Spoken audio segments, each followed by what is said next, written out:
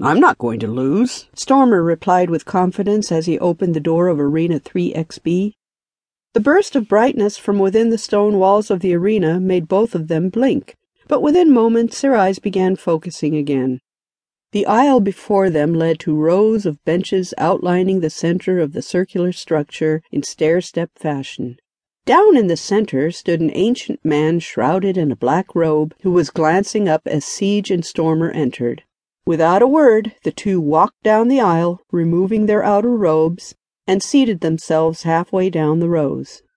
"Stormer," the priest called out with sternness, "since you are late again, my only conclusion is that you have been spending your time studying." A round of tittering laughter from the crowd followed his words.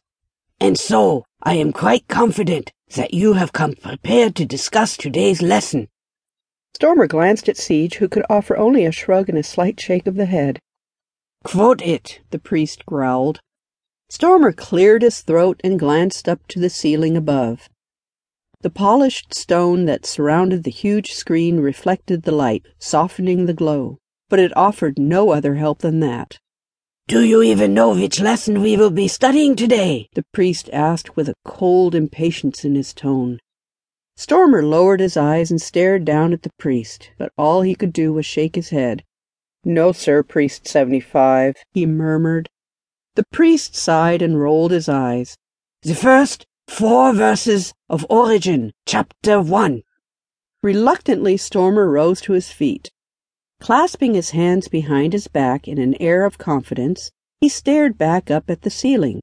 "In the beginning of time," he said with firmness. Pausing, he redirected his gaze to the floor at the center of the arena. A little less certainly, he unclasped his hands and placed one on his hip while the other stroked his chin.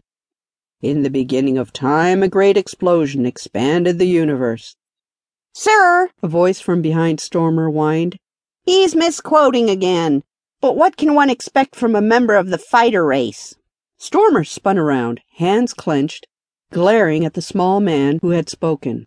"I'll show you in the arena what a member of the fighter race can do," he growled out fiercely. The man paled and lowered himself down onto his bench. Reaching his hand to his mouth, he began chewing on a non-existent hangnail. His eyes traveled from Stormer to the ceiling. "A challenge! Stormer against Lyceum!" Others picked up the cry until it rang out in a chorus. Stormer continued standing, staring at the cowering Lyceum. The din continued for several minutes, but finally Priest 75 raised his hands to silence the cheering. One by one, each man and woman ceased from yelling, staring expectantly at the priest. "This arena is free. I will willingly postpone my lecture to accommodate the two of you. Do you accept the challenge, Lyceum?" "Why, sir," Lyceum replied in a shocked tone, "it was hardly a challenge." But glancing over at Stormer, he hurried to add, "Besides, it is highly irregular for 2 different races to battle in the arena. Now, had a member of my own race of thinkers challenged me, I would have no choice but to defend my rank of 3rd level cubicle 8. "3rd level!" Stormer cried out.